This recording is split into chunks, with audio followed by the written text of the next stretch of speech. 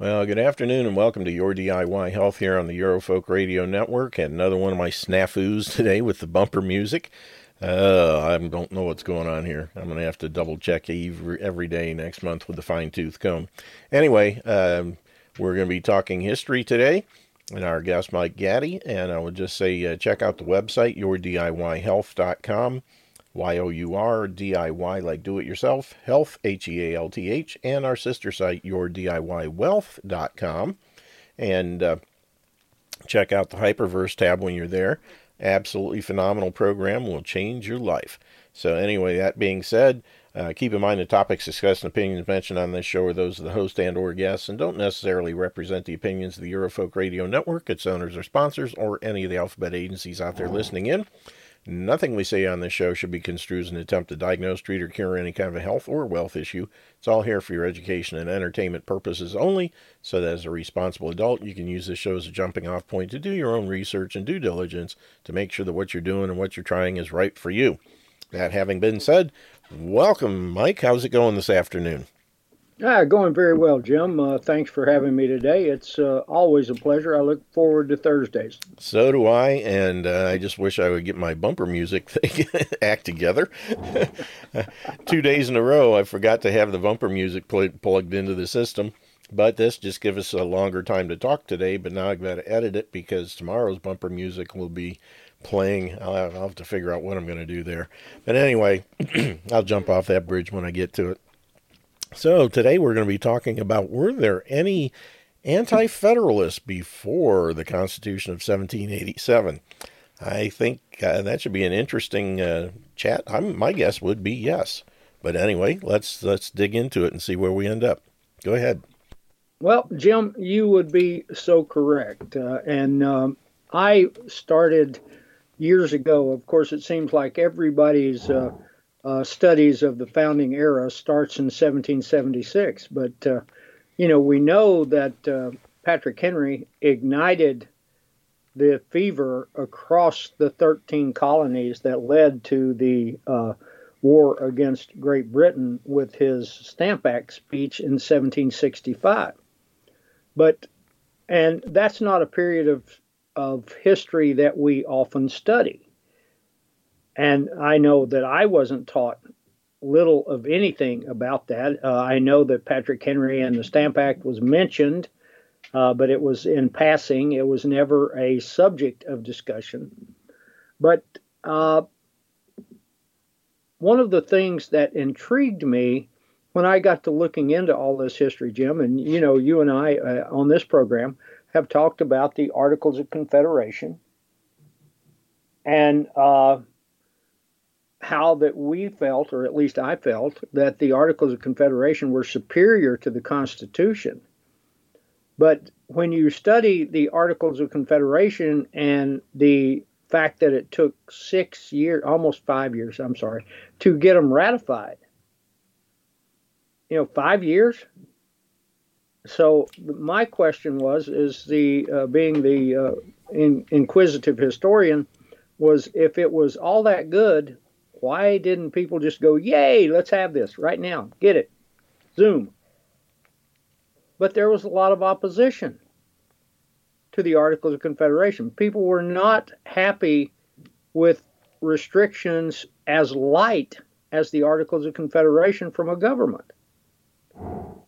And so we go, wow, okay, why would they object? Well, let's stop and think about something. Maryland was the last state to ratify the Articles of Confederation, 1781.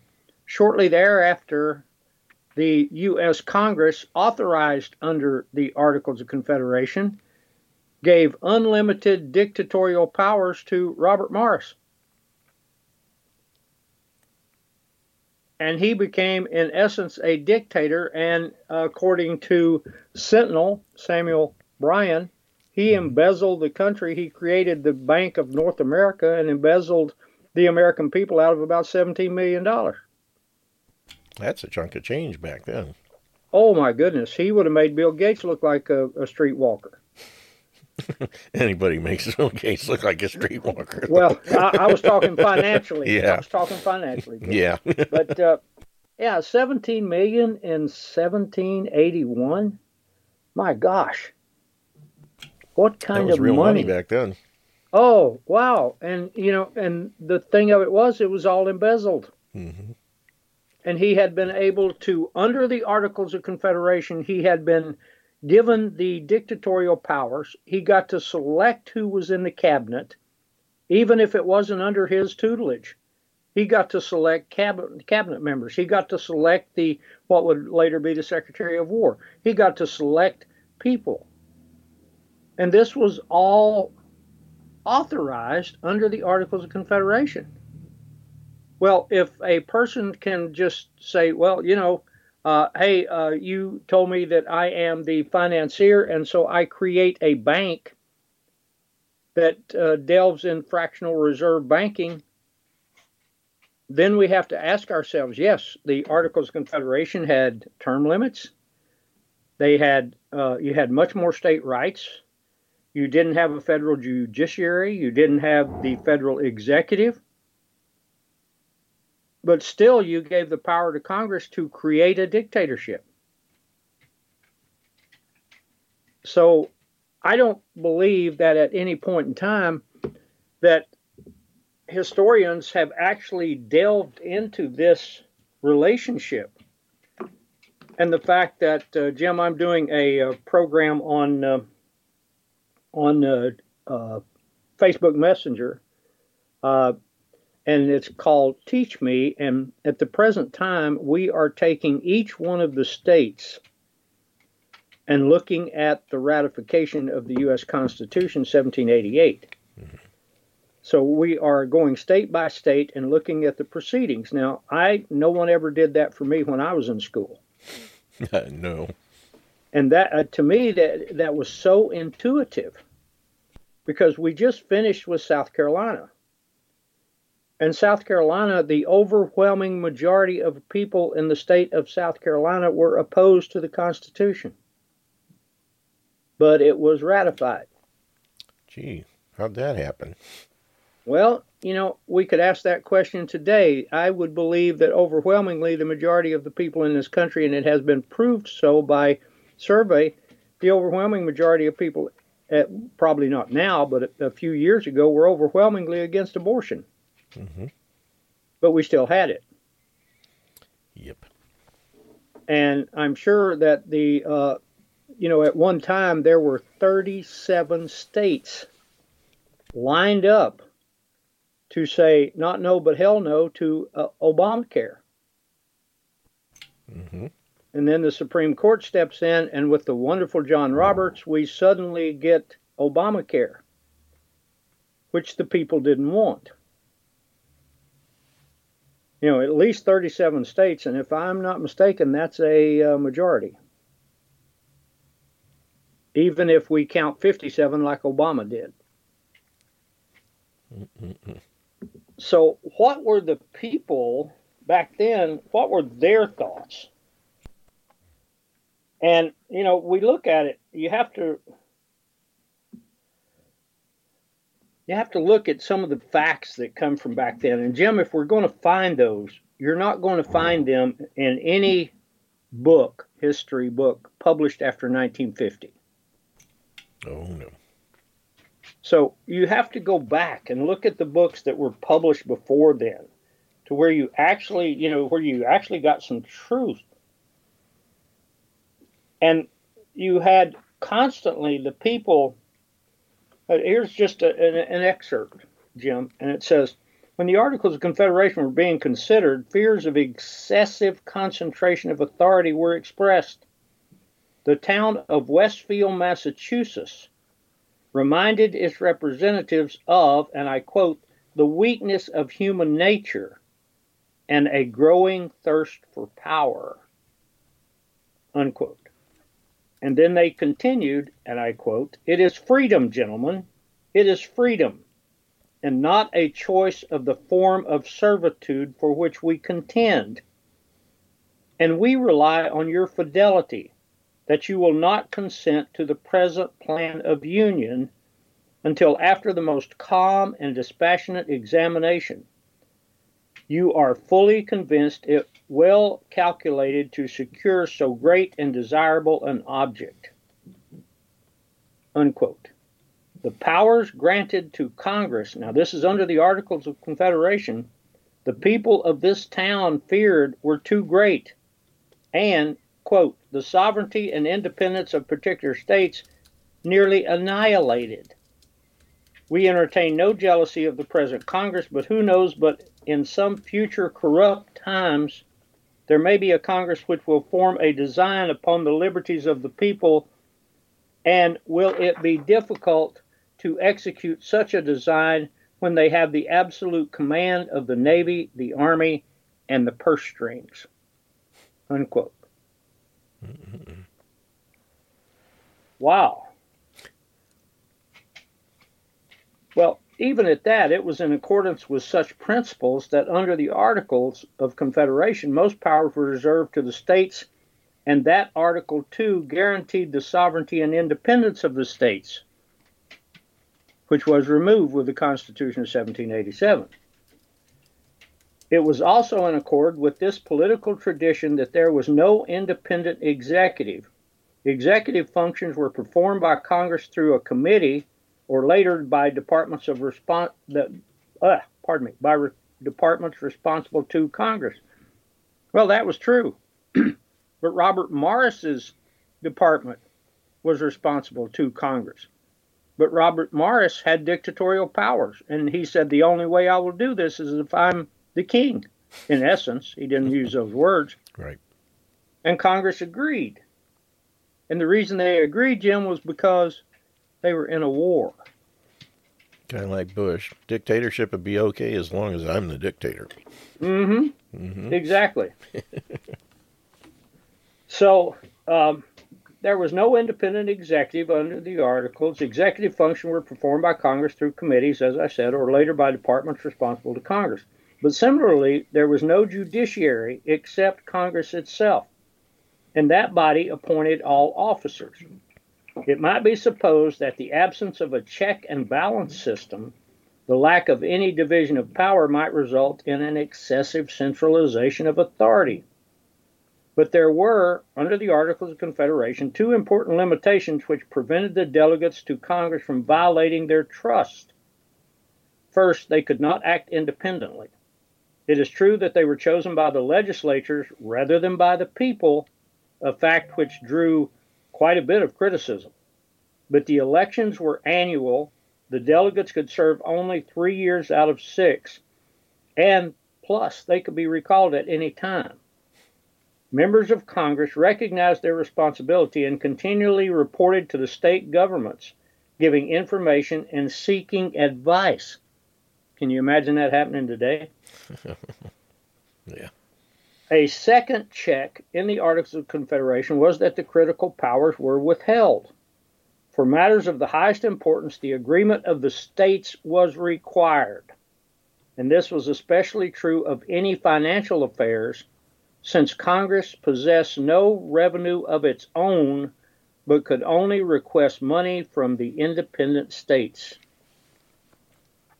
The Articles grew out of a political tradition widely accepted in revolutionary America, and it was from the same tradition that anti-federalism grew in the 13 states.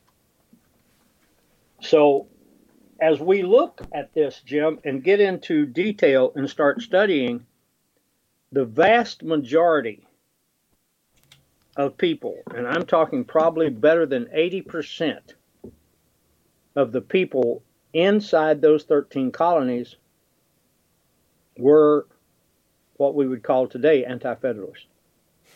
They were freedom-loving, liberty-loving people who saw government as an opponent and not as a mama and daddy. So what kind of transition have we suffered, Jim, through this? Well, you just said it. You know, people now, they're totally neutered through the public fool system and fluoridated water. They're totally reliant on the mama and daddy of government. They think that, the people in the founding era knew their proper position. They were in charge and government was their servant. And now it's the other way around. The government's in charge and the people are their servants, according to most people, the way they act anyway. You can't do anything without getting a license, a permit, or some sort of permission to do it. And everything you have is subject to being taken away by somebody in government.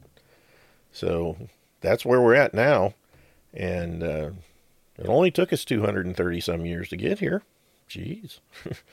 Well, Jim, one of the things that just, pardon the old adage, but fries my ass is that when people start saying, well, it's all about law and order. Yeah, but the people themselves do not make the laws, nor do they order that those laws be adhered to. Mm-hmm. And the people that make the laws wouldn't know a real law if they found it floating in their Cheerios. Exactly. Like law of nature and nature's God. And here was the other thing too, Jim, that when you talk to people, and I had a conversation with a institutionalized idiot on Facebook this morning, and people do not understand. They get hung up on this phrase, "we the people." Yeah. We the people didn't have a damn thing to do with the Constitution. Nope. Less than 6% of the people were allowed to vote in 1789 for the first Congress. Mm-hmm. Less than 6%. That meant that 94% of the people were not represented by the Constitution of 1787. Definitely weren't part of we. No. And I think I was trying to think who in one of the ratification conventions said, we the people. No, it's not we the people, it's we the few. Yeah, they could see it as it was back then. Yes. And I mean, they were staring the monster right in the face and they were seeing this. Yeah. Well, Jim, I have embarked, and oh wow, am I making some people angry? I have embarked on Facebook by putting out, I'm trying to at least educate people to this belief which has destroyed us. And the belief which has destroyed us is the fact that the Constitution is a limit on government. And number two, that the Bill of Rights is a protector of our rights and freedom and liberty. Yeah, when you've been programmed your entire life, you tend to believe lies, even if there are lies. Well, Jim, we heard it in school. We heard it at church. Mm-hmm. We heard it everywhere we went that, Constitution was inspired by God. Yeah. Well, I don't, yeah. When the Constitution voted to not have prayers, I think we have to kick that one out the door because God has washed his hands at that point. Yeah, I've never met a group of 55 Christians who didn't want to pray. Really? And who would vote against prayer. Who didn't want to bring a outsider into the deliberations. Yeah. Well, we can't submit these proceedings to a foreign power, said Alexander Hamilton. Yeah. Oh, man. So, Aaron Burr shot him a little too late. Can you imagine? Yeah, about 20 years. Can you imagine, Jim, going down to your church, my church, whoever's church it is, and going in and sitting down before the people and saying, well, I tell you what, this country is in a big mess. Maybe we should offer up prayers. And what if the majority of the people congregation said, nope, can't do that. We don't want to submit this to a foreign power. Oh, man. I mean, may I submit something? Go ahead. Yeah, this is Bob from Florida. Just the very nature of calling it, and I won't fix blame, but just having known all your life that is the Bill of Rights. The implication is that they're rights, when actually it should be a list of exclusions because it's things that the government can't do. That's the point. But Well, when we term it a certain More like a way, bill of you goods. buy into the narrative, but it's a bill of suggestions because the government doesn't have to adhere to it. Oh, that's true. If the government had to adhere to the Bill of Rights, why would we have 2,000 federal gun laws? Exactly. Why would we have abortion? Why would we have one unconstitutional war after another? Why would we have lockdowns, and mandates? If the people had rights, none of this would have happened. And now, Jim, I know that you're seeing, as I'm seeing, oh boy, are they trying to get away from this COVID thing in a mad rush, aren't they? Oh, yeah. That's one of the reasons they have to shift COVID, everything what's to Ukraine. Well, I know, Jim, that you saw where the CDC removed 72,000 names from the COVID death list. Yeah, it's even more than that. that's a Well, low number. that was their first stroke. Mm-hmm. Yeah, 72,000, and they said it was a faulty algorithm. Yeah. Yeah, that was their first admission. It was several months ago. I had a guy that had been researching it, and he had found at least 150,000. And they were slowly replacing the deaths with non-death adverse events. And but you could go in and check and look at, if you went back like in the Wayback Machine, you could punch in, because everything's done sequentially in that system. You would find that somebody was there, and then when you look now, they're all of a sudden they're gone.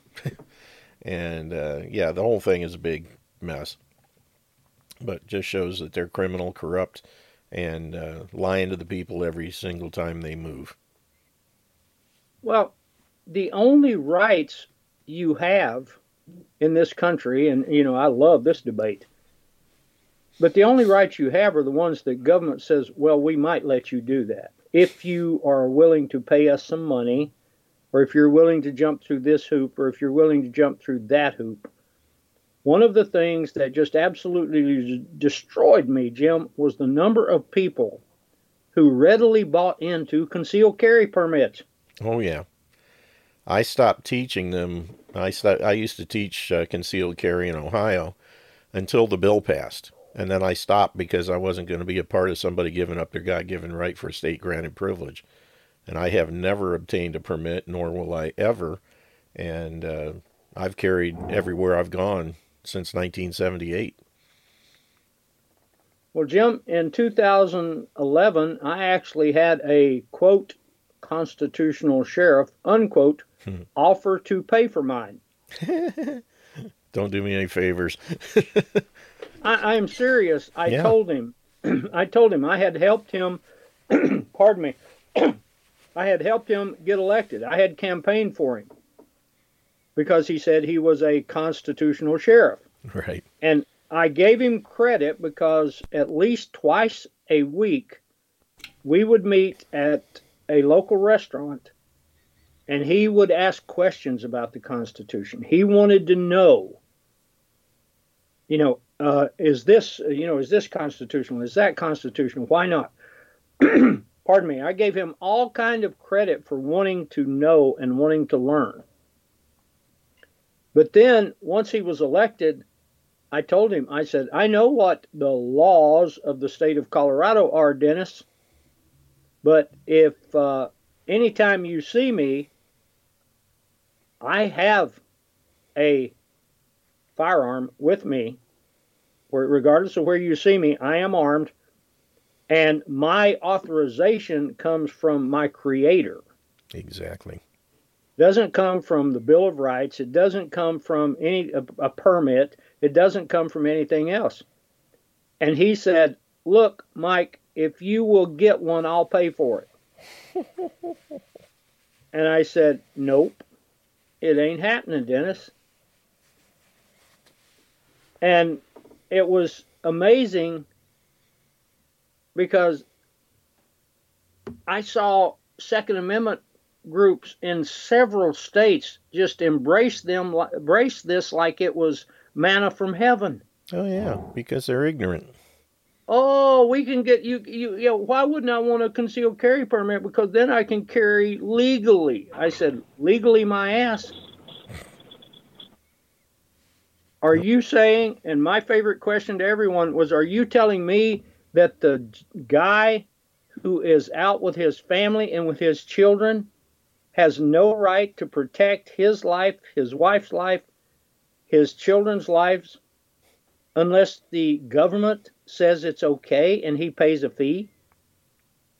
The vast majority of the generally dumb public would agree with that. And therein lies the problem. Well, Jim, that's why we're not free. Exactly. Because people have accepted government control of your rights. If you have to ask the government if you can do something, and if you ask them if you can do it, you have granted them the authority to say no. That's right. And I'll never understand, Jim, why people can't understand this. You have no rights under the Bill of Rights. The Constitution does not limit government. Nope. And I had someone recently tell me, well, you know, if you read the amendment, we have the right to petition for a redress of grievances. I said, oh, yeah, you got a right to petition your ass off. January 6th mean anything to you? Yeah, they don't have to answer it. That's right. And Jim, you mentioned that. I don't know if you are aware of a decision that was rendered a couple of days ago where a lady who was a pizza shop owner, are you familiar with that case? No. Who was involved in the January the 6th proceedings, and she has been in jail since then, was arrested on January the 6th, has been in jail since then. Her business is being run by relatives. Her father had a heart attack and is, in very, very serious condition. So she decided that she would petition the courts under this citizenship deal. And she went in, filed her paperwork, and went into the courts and petitioned to be released on bail because of her citizenship status. And the federal judge appointed by Trump said, in essence, I don't give a damn what your status is. You ain't getting out. So another magic bean bites the dust. Yeah, I just heard one the other day where a guy, he actually had video. He was escorted into the Capitol by Capitol Police. Didn't touch anything, didn't break anything, didn't do anything. Walked in, turned around, and walked out. He was arrested by the FBI, charged. He was released, and he was looking at maybe 15 to 20 years. And he committed suicide, hung himself in his garage here a couple of days ago as a result. Well, Jim, that makes me think, and I'm jumping the traces here, but it makes me remember a case of the BLM in Utah back maybe 15 years ago. And this is the Bureau of Land Management for those. The Bureau of Land Management, yes, the Bureau of Land Management that went in and got a lot of artifacts collectors and put them in prison because of the Antiquities Act.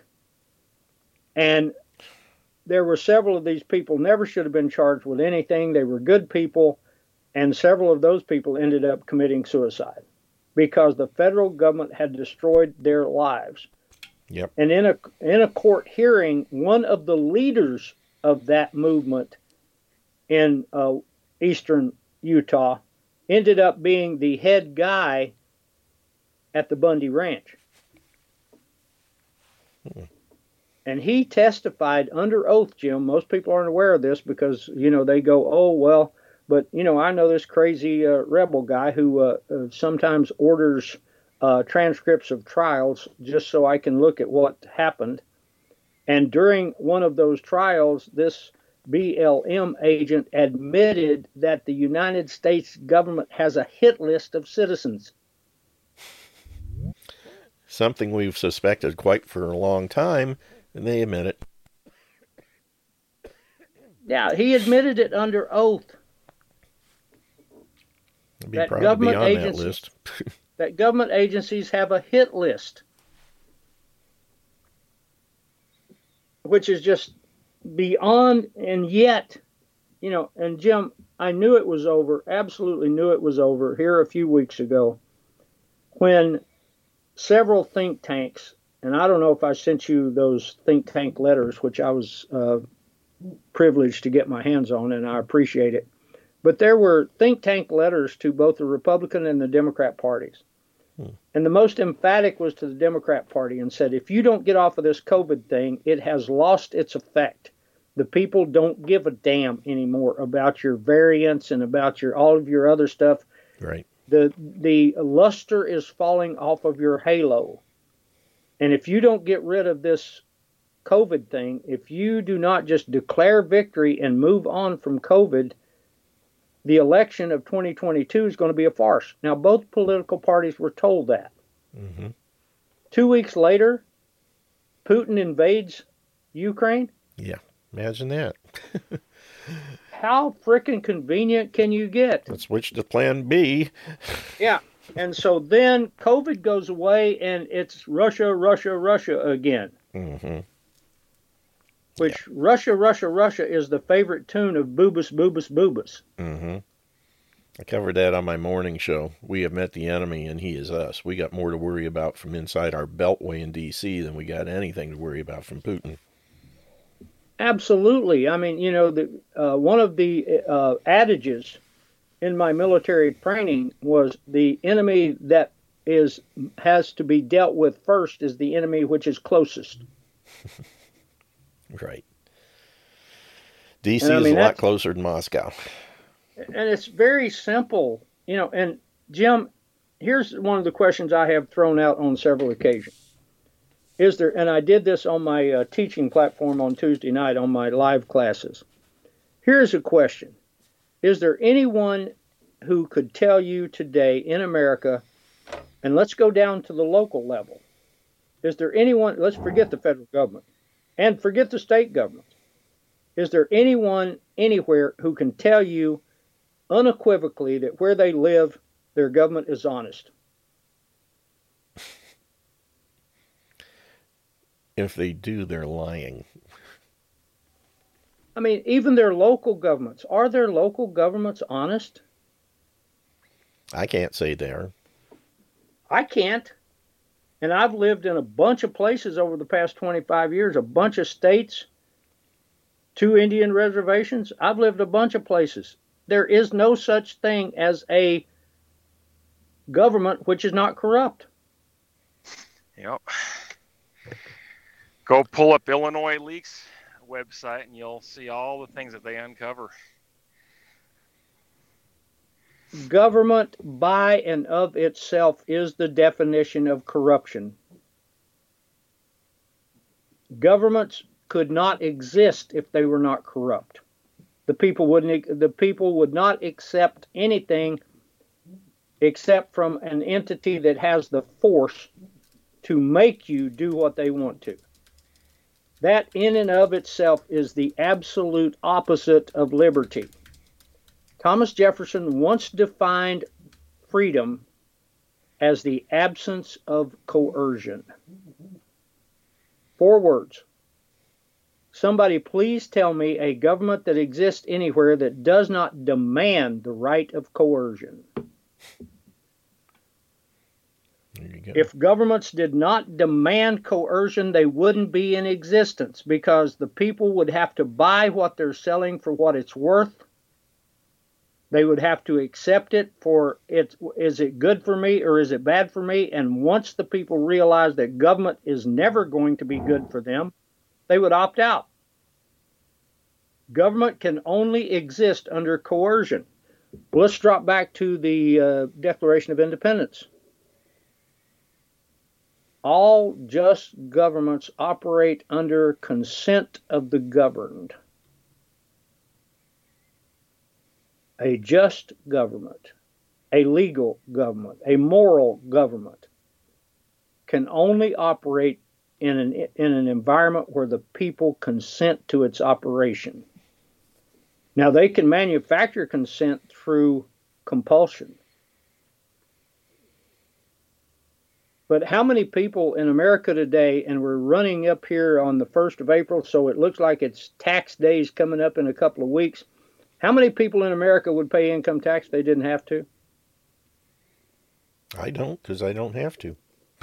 Well, me either, Jim, but I'm talking about that vast majority out there who will be filling out these forms. They think they have to.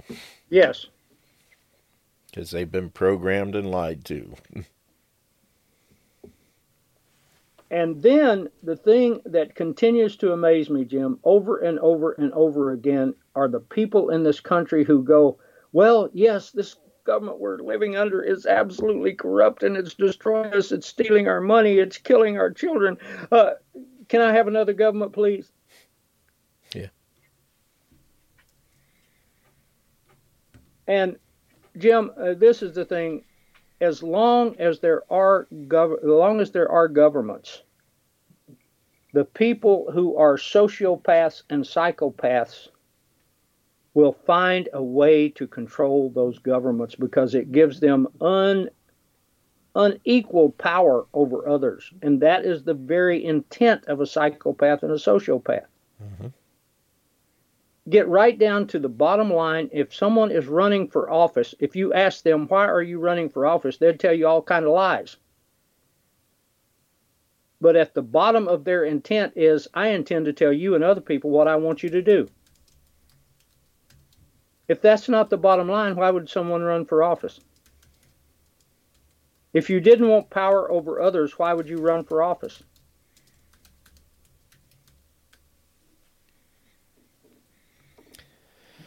I mean, of course, yeah, you could say, well, I intend to change this system. Yeah, right. Yeah. They all promise everything. Mm-hmm. And none of them ever deliver.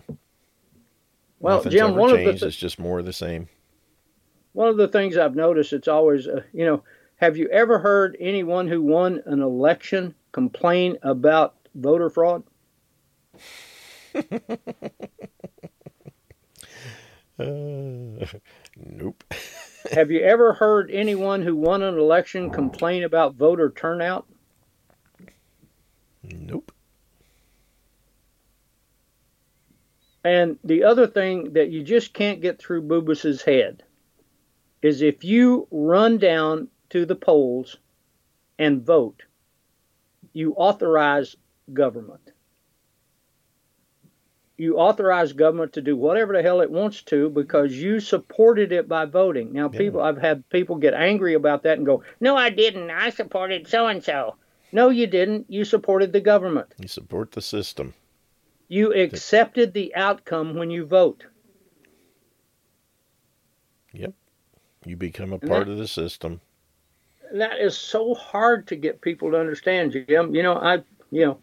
But hey, before we get too far into this, may I announce what I talked to you about earlier? Yes, definitely. Go right ahead. All right. Thanks, Jim. I appreciate the platform for that.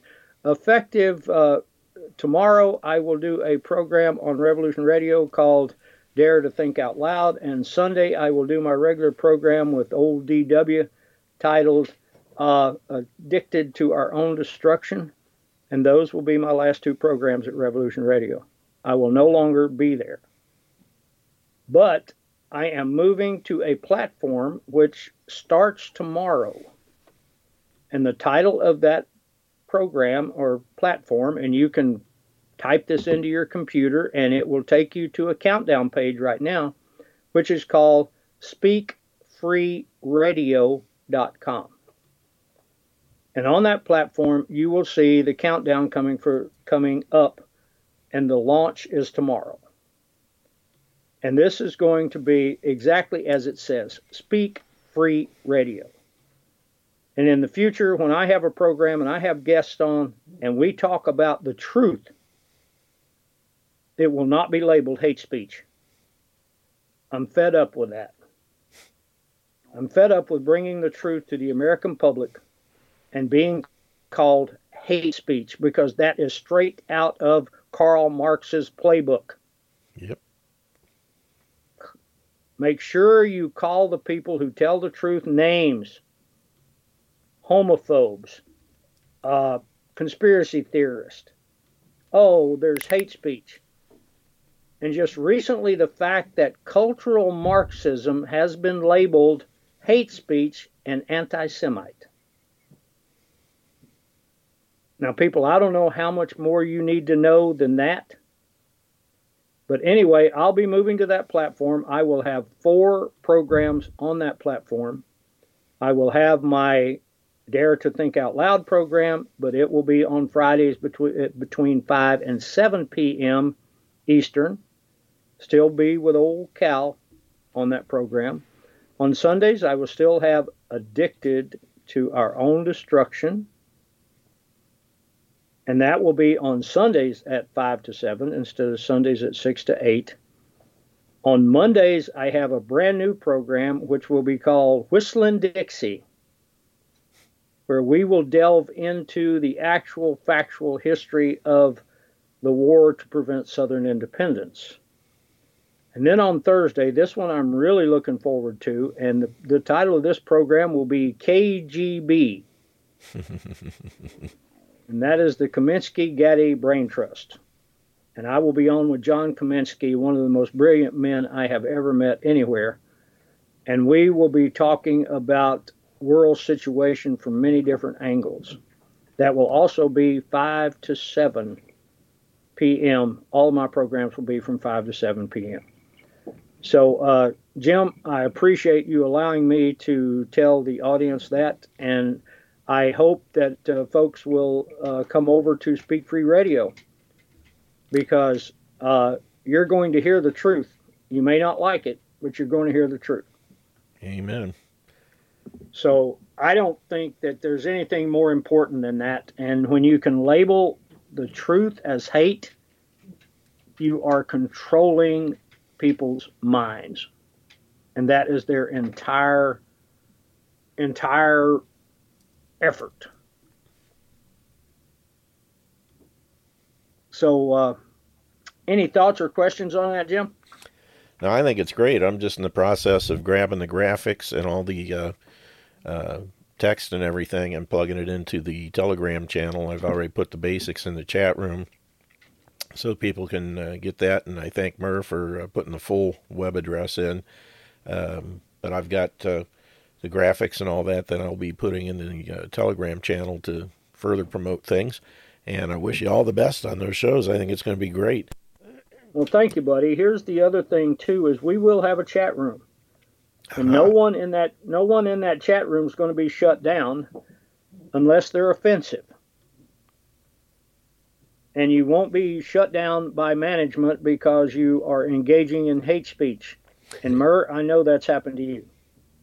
So that's not going to happen here. Also, there's going to be another great advantage to this one, is if you miss the programs, the recordings of those programs will be just like Jim does with his. They will be posted shortly thereafter. And not only that, but if you monitor podcasts and have a, something on your internet to where you monitor, where you receive certain podcasts,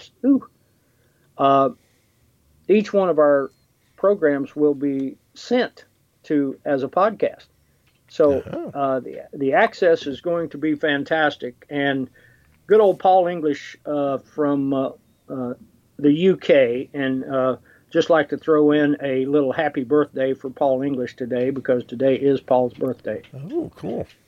So I give him a lot of kudos for everything Paul has worked his butt off to create with Speak Free Radio. He and several others who prefer not to be named have just absolutely done yeoman's work in trying to bring to the people globally the truth. And, the great thing about the truth is you can accept it or not accept it. Nobody's going to call you names if you do. Nobody's going to call you names if you don't. Bingo. So if the truth is important to you, then there's a place to find it. Cool. I got to talk to Paul and see if he's going to simulcast. I know there are some things that are going to be simulcast in different places. I just wonder if our Eurofolk stuff is going to go over there too, automatically. I have to find out. I don't know about that, but I'm sure that he could probably answer that question for you. Oh, yeah. Yeah, I haven't had a chance. I've been leaving Paul alone because I know he's been super busy.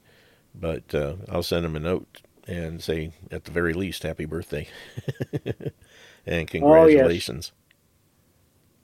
Well, here, back on our subject, let me, if I may, just quote something I wrote several years back about this entire issue, and that is, what more is required to prove voting will not change anything than the fact voting is encouraged by government officials, politicians, bureaucrats, and the media? Do you really believe if voting would return us to constitutional governance and limit government to only its so-called delegated powers, members of the government and the media would be encouraging it? Dream on, broomstick cowboy. I totally understand the frustration of millions with the path our government has taken. Voting us there, it cannot take us back to the government of Jefferson, but it is when that frustration turns to idolatry of one candidate because they aren't the other candidate, is when it becomes most disconcerting to those with a working knowledge of the true facts of history. And, I was just thinking of something as that was running through my head, Jim. I think she goes unacknowledged too often here. But I'll tell you, a real warrior for the truth out there is Murr Bailey. Mm-hmm.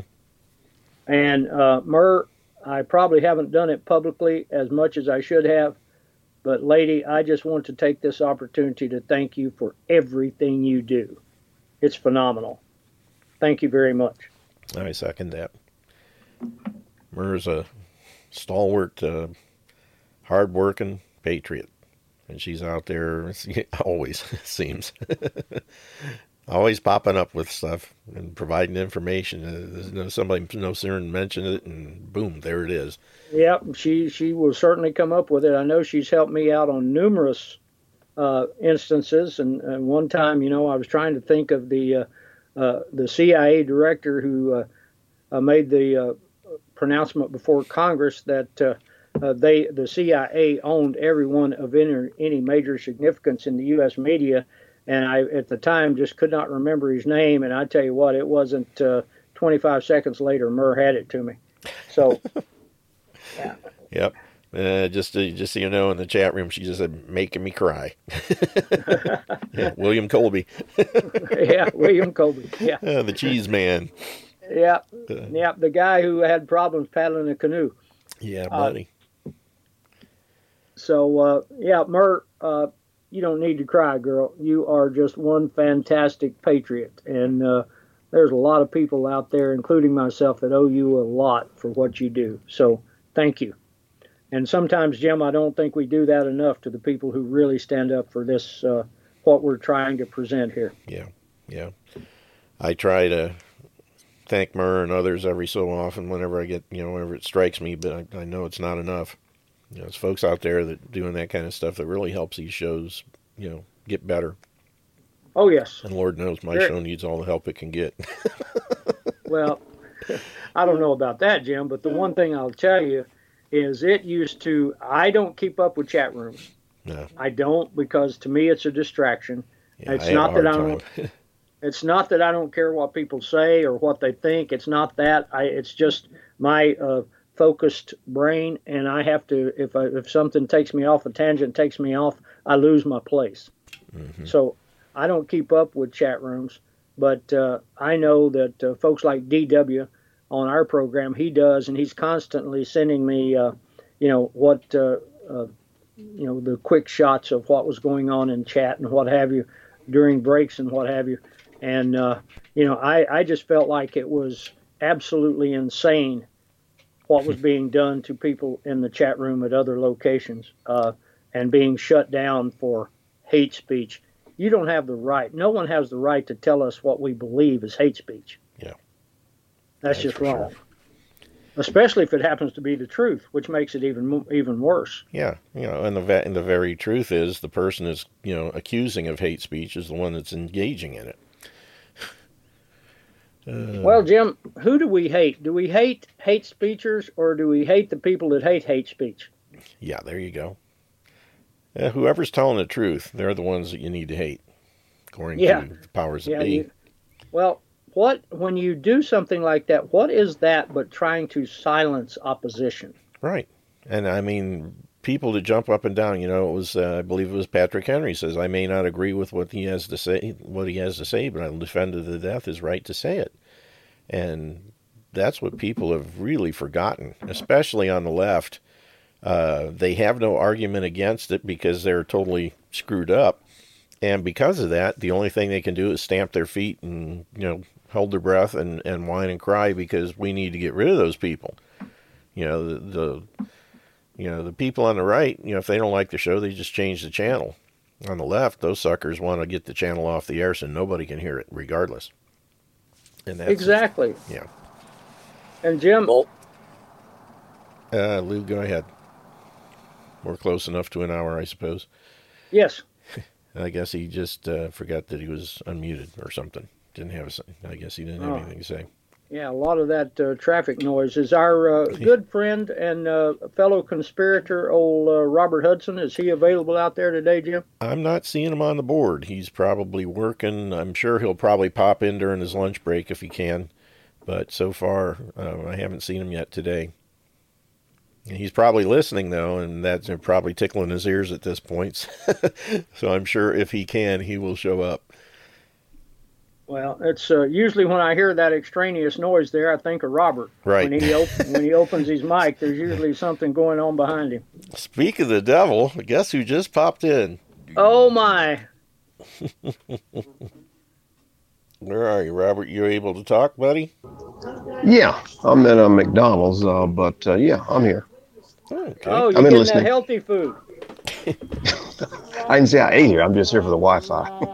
Oh, okay.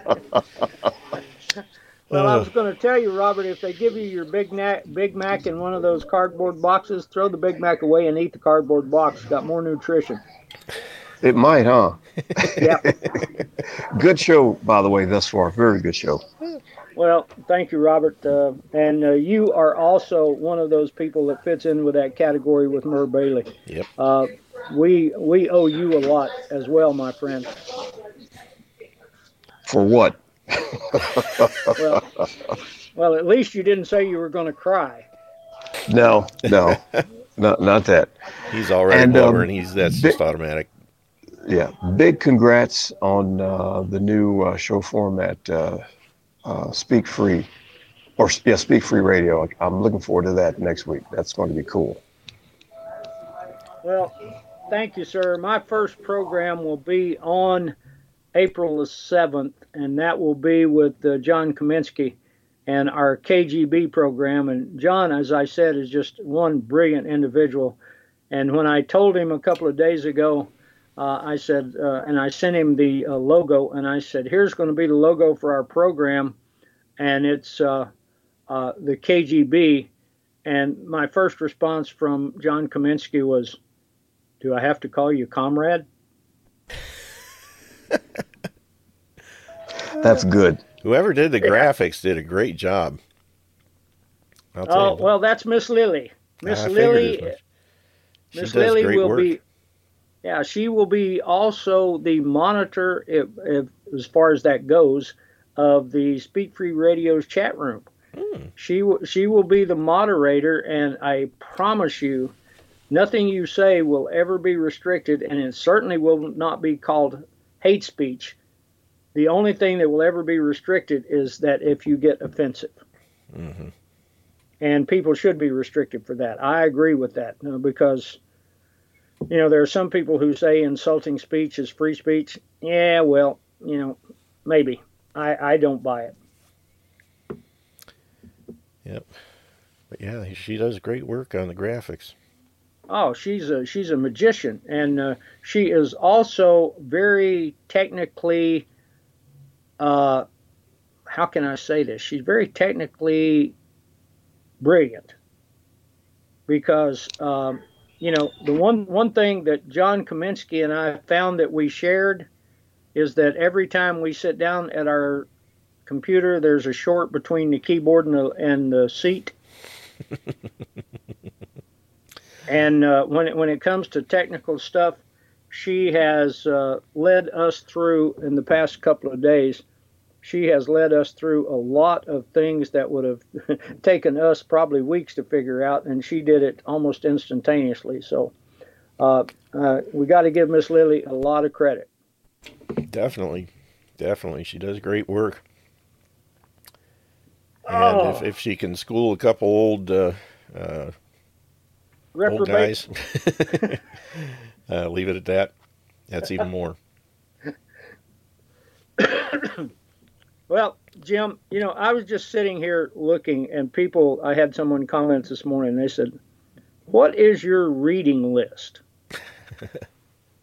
What do you read?" And I said, "Well, at the present time, I am reading several books.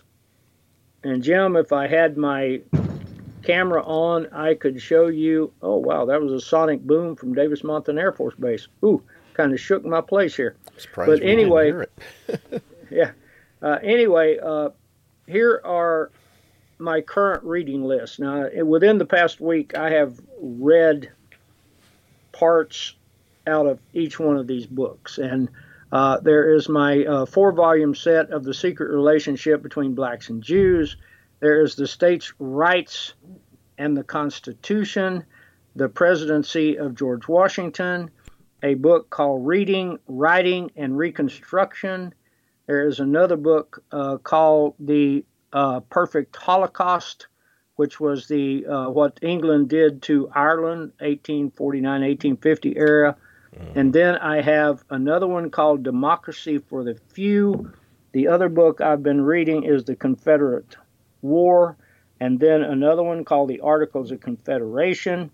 And then there's my, when I need a little break, there's one by the late Louis Grizzard, and it's titled They Tore Out My Heart and Stomped That Sucker Flat, where he talks about his open heart surgery.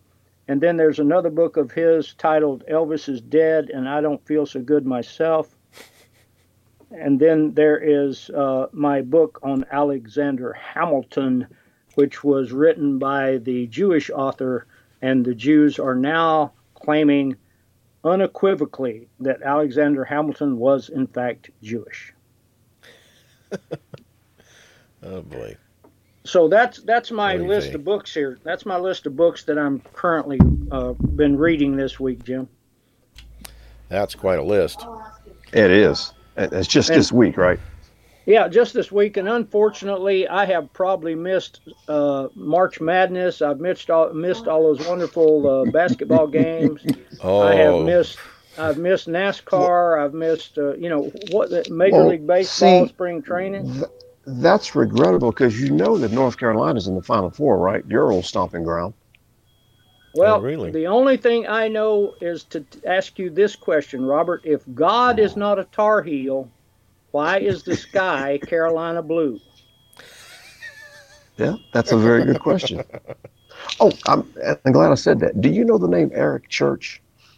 Oh, yes. Have you heard the story about him and his concert last Saturday? No, I haven't. So he sold out an arena in San Antonio, 15,000 tickets. Okay, 15,000. Right. He sold it out. He canceled the concert.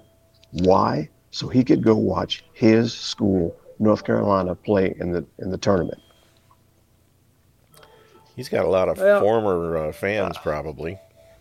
That would have pissed me off. Well, here's the thing. You shouldn't take people's money and not produce. I'm sure they said, okay, we'll give you refunds. But there are 15,000 people who made plans, who cut out other things and had planned to be there.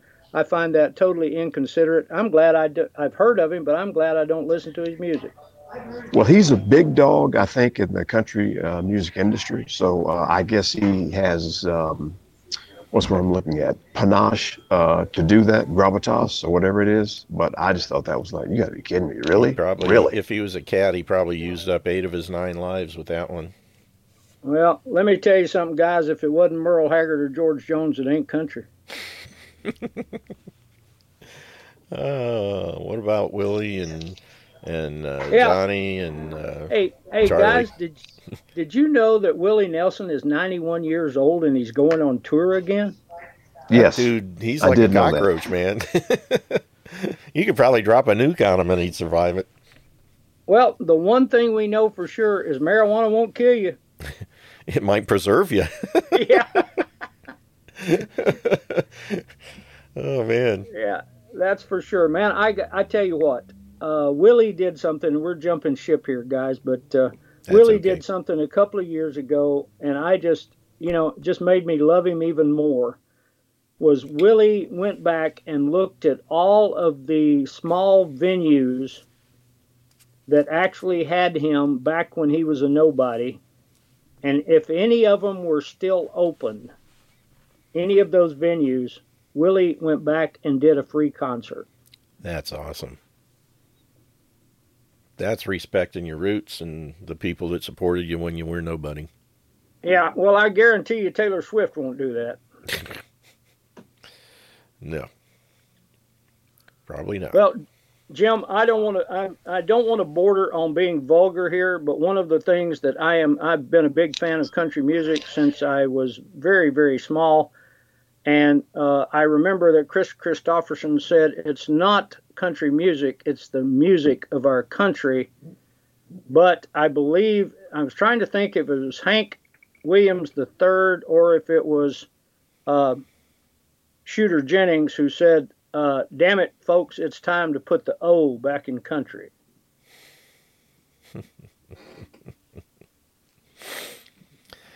Amen. Well, what about Garth Brooks? Hey, Robert, don't you have something to do? Eat that Big Mac. And the box that came in. Oh, boy, we're officially in the second hour. Yeah, we obviously in the second hour. Robert, so the board is open for all kinds of stuff now, folk. Hey, Robert, why don't you go check the air in your bicycle tires? It's a good idea. You don't like Garth Brooks, one of the biggest selling acts in country music? Well, he can sell out Vegas.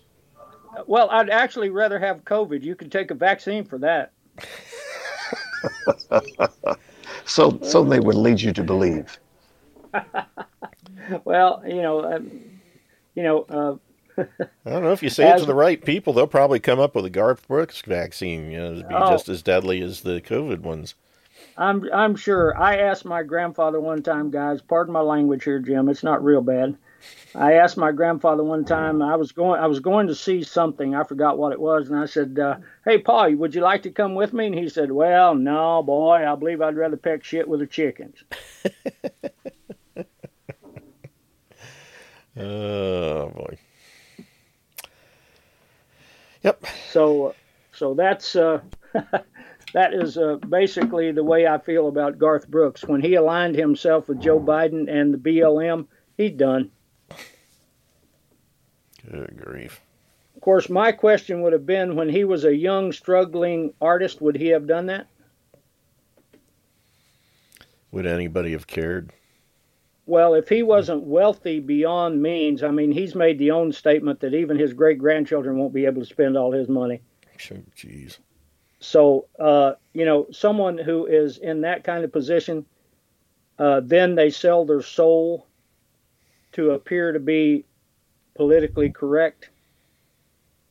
It often makes me wonder, whose ass did they have to kiss to get there?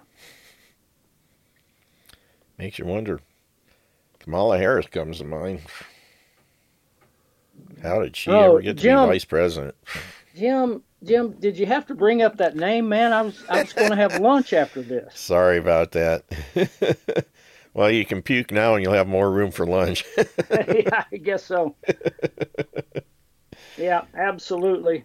So, Robert, you listened to my first blathering hour. Do you have any questions, sir? Nothing comes to mind. Well, something does come to mind. Just popped in my head. You talked about your current reading list. You didn't talk about your past reading list. And I was thinking about Lincoln and the people that we think talk about, that have written about Thomas DiLorenzo and the late great LaRon Bennett. Are you into Murray Rothbard? He's another Lincoln writer. You know him? Oh, Murray Rothbard's brilliant. Yeah, yeah. Just absolutely brilliant. He's got a 5-volume set out there, and I think I've recommended it on my Teach Me page, haven't I, Robert? You might have, and I just don't remember. He's got a 5-volume set called Conceived in Liberty. Well, one of the things that really got to me was his number 5. He had written entirely in his own shorthand before he passed away. Well, the Mises Institute hired someone to go in and to translate his own personal shorthand. Took the guy a year to come up with 5. Conceived in Liberty, number 5. Took him a year to interpret and to break down Murray Rothbard's writings. And he did so. And then a lot of these people out there who claim to be libertarians, who still support the Constitution, but they claim that they're big fans of Murray Rothbard, they suddenly have all forgotten Volume 5 because he blows them out of the water. And Murray Rothbard was also one of the first people to expose the wonderful Ronald Reagan for the clown that he was. I love Rothbard's works. I hope that answered your question, Robert.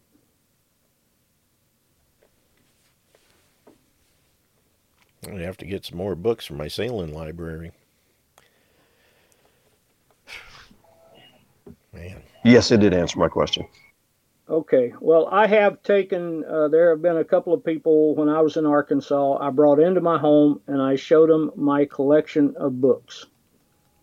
And now, one of the reasons over the past 20 years that I have given up TV and I have given up sports and I have given up a lot of things that were large in my life prior to that time is I presently have in my library something over 3,000 books. I've got some books that were published in 1806, which are, just part of my prize collection. And I've got books in 1824, 1832. I've got quite a collection of books. And the one thing I can tell you, folks, is I've read significant parts of all 3,000 of them. So that's why I don't care much for television, Garth Brooks, or NASCAR, or the NFL, or any of that other stuff. Where would you have the time? Really? I don't want time to do that. I catch enough hell around my house for reading all the time anyway, because there are things that my significant other, my wonderful, beautiful wife, Susanna, requires that I do from time to time. Yeah, we always run into that. Yeah, and she told me about 10 years ago, I don't care what you're reading. I want this done. So I have learned, yes, ma'am. Yep. Mama ain't happy, ain't nobody happy. Jim, damn, you should say that. That is actually a magnet on our refrigerator. I think there's there should be one on every refrigerator in every house in the country. But, yep, yeah. I haven't got the magnet, but I know what it says. It's emblazoned on your mind? It's in my my metal refrigerator. Yeah. Absolutely. Oh, absolutely. Yeah. Yep. Happy wife, happy life. Yeah. No wife, no strife. Oh boy. Be careful, Jim. I'm just reading stuff in the chat room again. There we go. Get me in trouble. Okay. Somebody trying to get you in trouble again, huh? Yeah, that Billy goat. Boy, I'll tell you what. Yep. Women drivers, no survivors. That's another one. I'm going to get in trouble with that one. Oh, yeah, boy. Absolutely. Absolutely. Oh, well, hey, Jim. Yes, sir. I need to jump up and do something. Could you cover me for about 3 minutes? Certainly. Be right back, sir. Hope everything comes out all right. And if anybody else has any comments, let's see, where's Mark? If you're still there, I don't see you, but when he gets back, I'll ask him about the. I have to look in the chat so I can remember what I was going to ask him. Oh boy, it's up there a ways. Yes, Doctrine of the Lesser Magistrate. Yeah, I'm still working on a book about that. Yeah. Sorry, Murr. Yeah. You know how funny things go. Anyway, got a case of oral diarrhea today, and that get me in trouble every time. But, I'm reading a book on the Doctrine of the Lesser Magistrate, and Mark was asking about it, but I don't even see him now. And since we've covered it in the past, maybe I won't bother asking him about it. But, we'll see. But if anyone else has anything they want to bring up, by all means, when Mike gets back, feel free to jump in. I try and keep the first hour on Thursdays for the guest, and I'm trying not to be nasty if I mute somebody, but I just ask you to try and remember that so that Mike can get out into his thoughts, and then we usually have plenty of time in the second hour to cover whatever else comes to mind. But are you being nasty? I'm not trying to be. I'm just Okay. trying to like 1 Corinthians 14:40, I think it is, says, "Let all things be done decently and in order." And when I have a guest, I try and want to make sure that they have as much time to get their thoughts out as possible.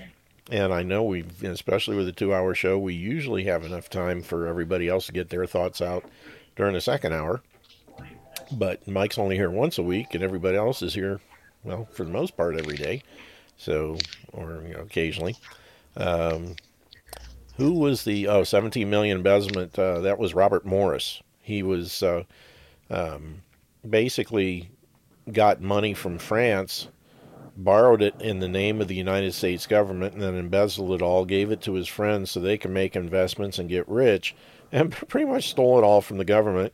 And then when the war was over and the Constitution was drafted, he was one of the main reasons why when they put in the Constitution about all debts owed by the federal government we're still doing owing after the Constitution was written, but they didn't say anything about debts owed to the federal government, because if that was the case, Robert Morris would have hung, to say the least.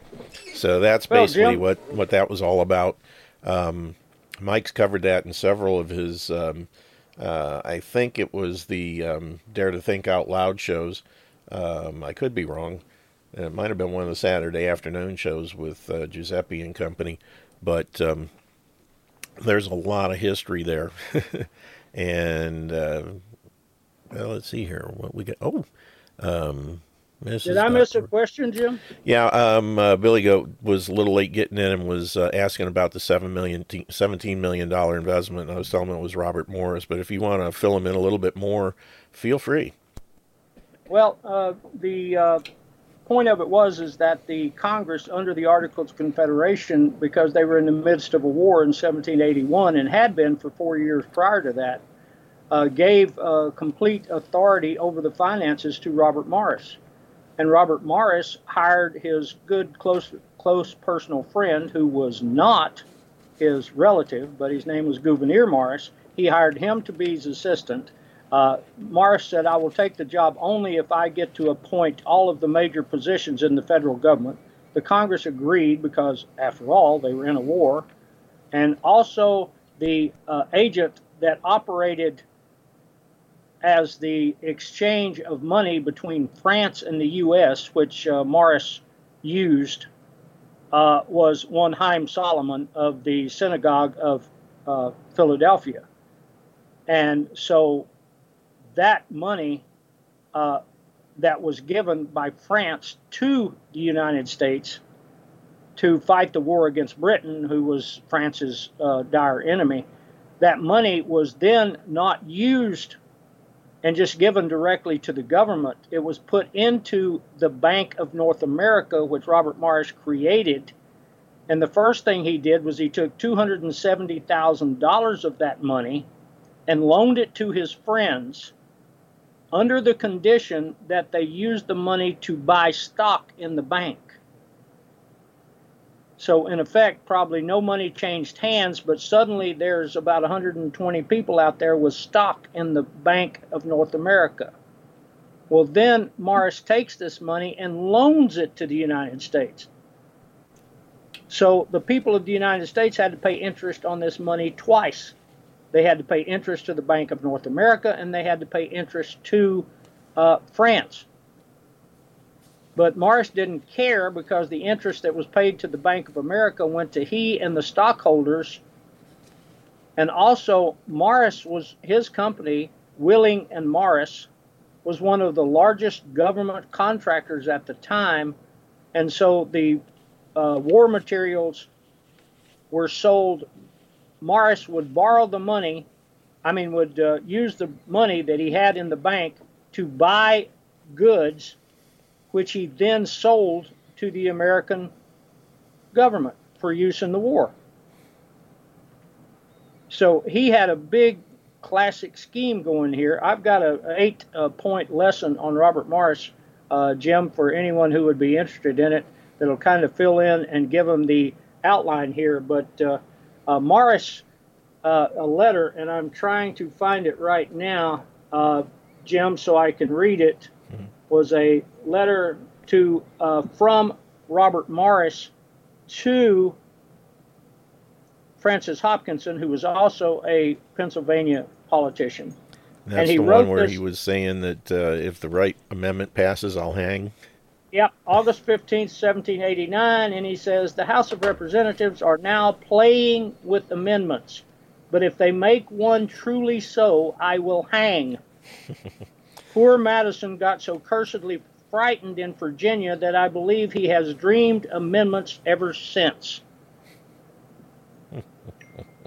So if anyone else would like to have the complete rundown on Robert Morris, and the only Anti-Federalist who really exposed him was Samuel Bryan, who wrote as the Anti-Federalist, The Sentinel. Now, of course, today, if you so desire, you can go out and buy all 24 of Sentinel's essays. You can get it on Amazon for the mere sum of $930. That they want you to read it so bad they have priced it accordingly. And probably no one exposed the fraud better than did our good friend Samuel Bryan, and that's why you've never heard of him, probably. Most people have never heard of Samuel Bryan. Most people have never heard of Sentinel. Mike, would you say that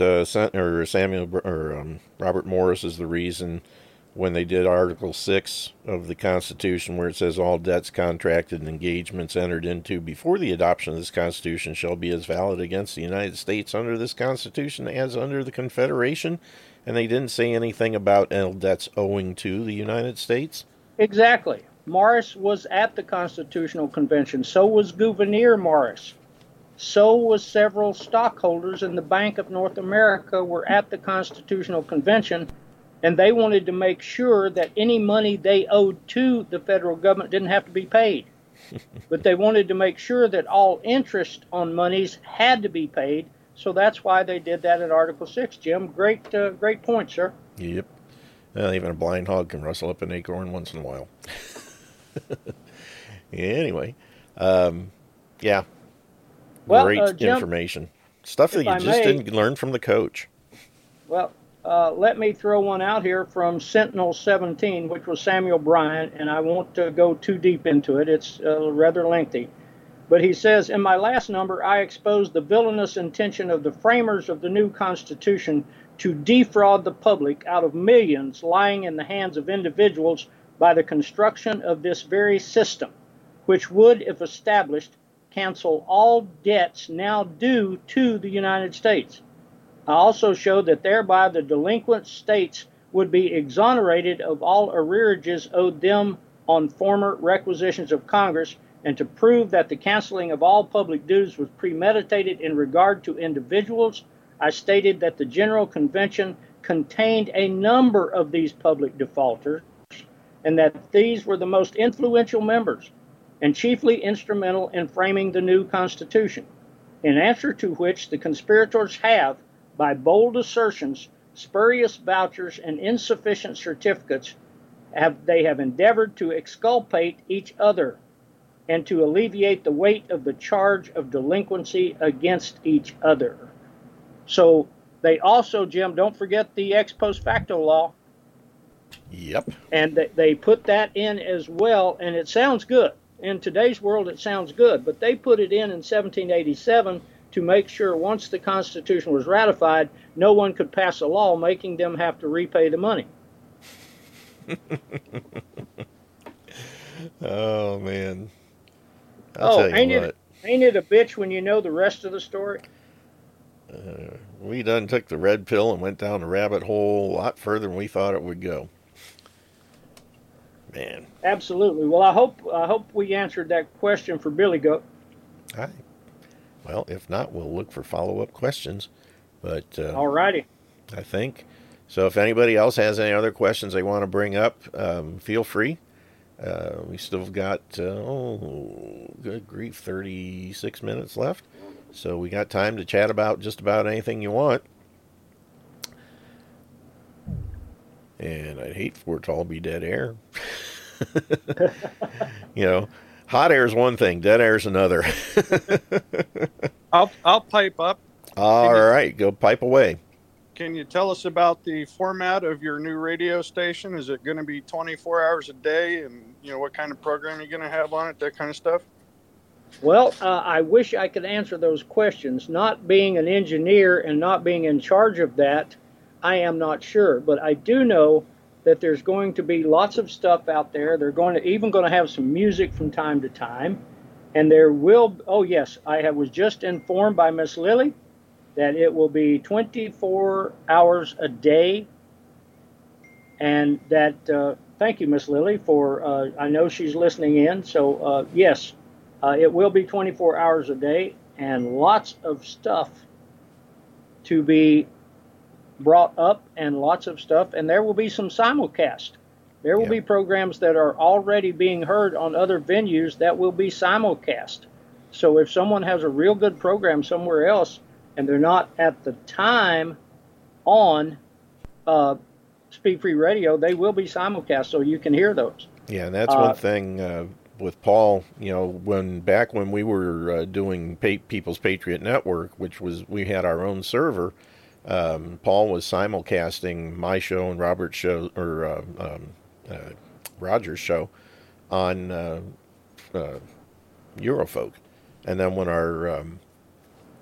when our servers went down, he just merged us on there because we were, he had already put us in the same time slot that we were doing before.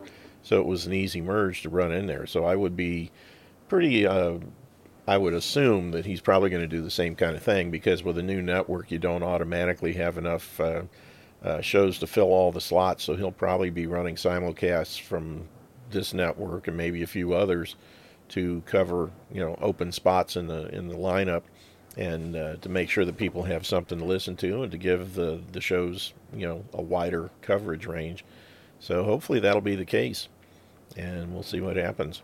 But, Paul would be the person to ask about that, but unfortunately he's more in the background. You really can't get to him very well. But I would say thank you to Miss Lily for the update, and congratulations on the fine artwork and everything you've been doing to help Mike and all his buddies. And fantastic stuff. Really love your work. Yeah, and the website does look good, the countdown page. Mike, I'm assuming there will be a link or some area where you can donate if you are so inclined? Oh, I am sure that will be provided. I have no access of the technical aspects, but I'm sure it will be provided. And thanks for asking that question. Sure.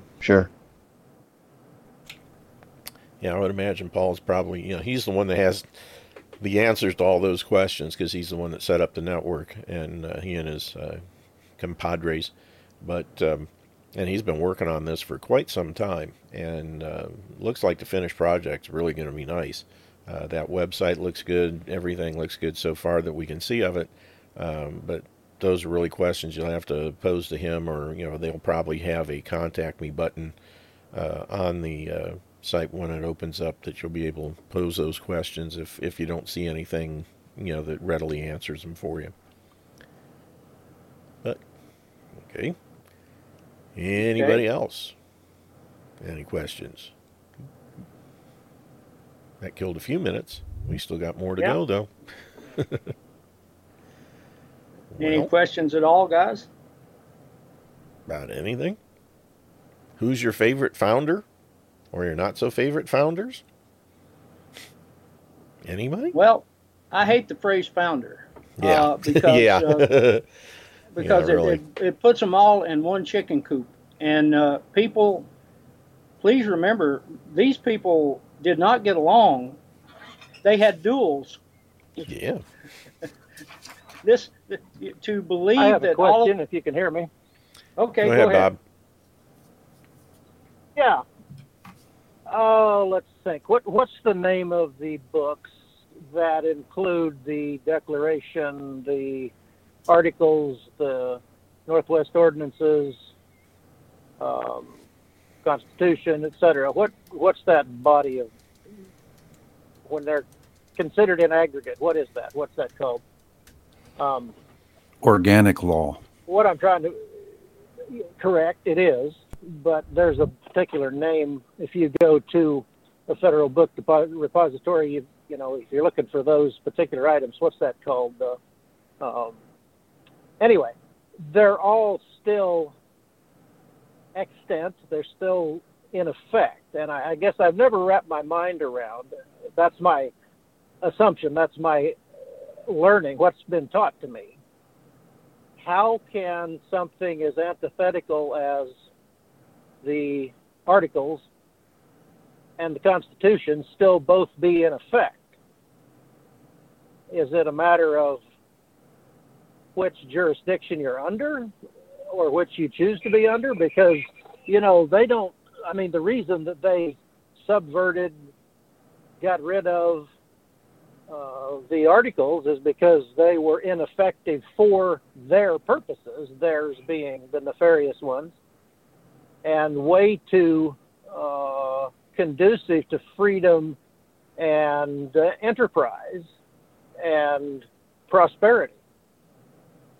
So how can they still be valid, enforceable, in play when the Constitution is so against that, or certainly allowed for us to drift away from that? Does that make sense?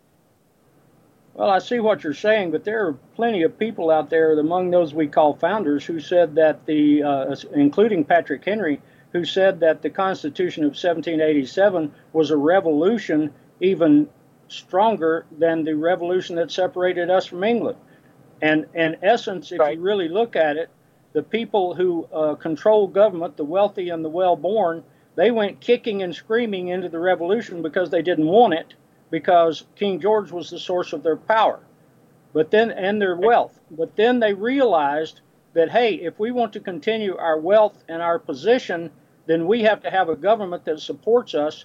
And that's why I think it was John Francis Mercer said at least 32, and he listed them, at least 32 members of the Constitutional Convention secretly wanted a monarchy.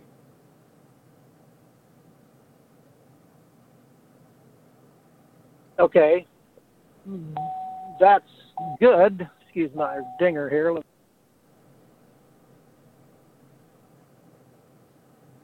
That's good, but it doesn't really address my question in terms of how can all of that, all those documents be still in force when they're so antithetical to each other? I'm not doubting that they are. I'm postulating that they are. Well, and it's a radical departure, for the Constitution to be compared to the Articles, which, of course, is why the Articles, if they're even mentioned in a modern textbook, are simply relegated to a sentence or two and passed over with a little gloss, and you go right on to the Constitution. Well, one of the things that really troubles me is so many people today, including all of your modern historians, say that the reason that we had to have a constitution, the reason that the Articles of Confederation were so weak, is because of the debt that was created by Robert Morris and the rest of them with the Bank of North America. So then the people who caused the problem are then elected to a convention to fix the problem? Really? Well, yeah, of course. It's the American way. Yeah, I understand your point. But here's the thing. Let me finish 1 second, then I'd like for you to jump in to finish this thought. But the Constitution was a criminal conspiracy, as said by Samuel Bryan, because everything they did at the Constitutional Convention violated the standing law of the land at that time, and that was the Articles of Confederation.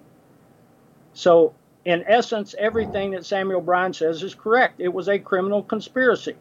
And to prove it's a conspiracy, they swore each other to secrecy for 50 years. Now, if you were doing something good for somebody, why would you insist that if you're trying to help the whole country fix a problem, why would you say, well, we don't want anybody to know what we did here until we're dead? Must have had the same law firm as Pfizer. Yeah, I would say you're probably, at least that's the same line of thought. But if you really look at it, the Constitution of 1787 was a revolution against the Declaration of Independence. Very much. I agree. Okay, Roger, go ahead. Yeah, I have often wondered the same question myself, and I remember either reading or somebody reading it, maybe on a show, that the Constitution stated that it was either superior or it did state it was the supreme law of the land, but it said something about the Articles of Confederation, and that they were no longer in existence, or the Constitution replaced it. I saw that or heard it somewhere. And the trouble is, they do this a lot. They'll pass a law and they replace it with another law, but they never abolish the previous law. The only time I've ever seen it done was with the 18th and 21st Amendment on prohibition, where they absolutely, in the 21st Amendment, said that the 18th Amendment was hereby abolished. It's the only time I've seen them do it. And I asked one of where he said he was the person who ran Marijuana and Alcohol Control Board here in the state of Washington. And I asked him, where did they get the authority to criminalize marijuana without an amendment to the Constitution like they did with alcohol? Bingo. And then later repealed it? And he Very had no valid answer. point. Yep. No, there is no answer to that. There is no answer to that. But you know who put all of the money behind the criminality behind marijuana, right? Cotton growers. No, Randolph marijuana, Hearst. I think, was William Randolph Hearst. William Randolph Hearst did it because he had millions of acres of pine trees and cannabis, or whatever you want to call it. Hemp is so much better than paper, makes a better grade of paper, and it's renewable every year. You don't have to wait 20 years for a pine tree to grow. But he knew that if it wasn't made illegal, if hemp wasn't made illegal, that his millions of dollars invested in pine trees, it would be lost. Yeah. So what about DuPont? The cotton industry was also DuPont big was on it just for the as well. same reason. Yeah. Yeah, they put their money. Something for you. I have another question first. They even made movies, guys. They made movies to demonize the devil marijuana, and it was made a class 1 drug like heroin, which is totally BS. Reefer madness. Reefer madness, yeah. Reefer That was the big madness, one. That's it. Yes. Guy smoked marijuana while playing the piano, and his eyes just about fell out. Yeah. So anyway, I got all the information, Mike, on your new shows, except the last two. There's one on Wednesday night and another night. No, there's Thursday night and Friday night. There is Saturday no program night. on. Yeah, there is no Thursday and Friday. I have nothing on Wednesday, nothing on Saturday. Okay. Well, It's all in the chat room. I have the Friday night and the Sunday, which are Right. the ones you're doing now on Revolution Radio, but you're going to switch that. I understand that. And the times you said were all 5 to 7. So what All were 5 the to other 7. two?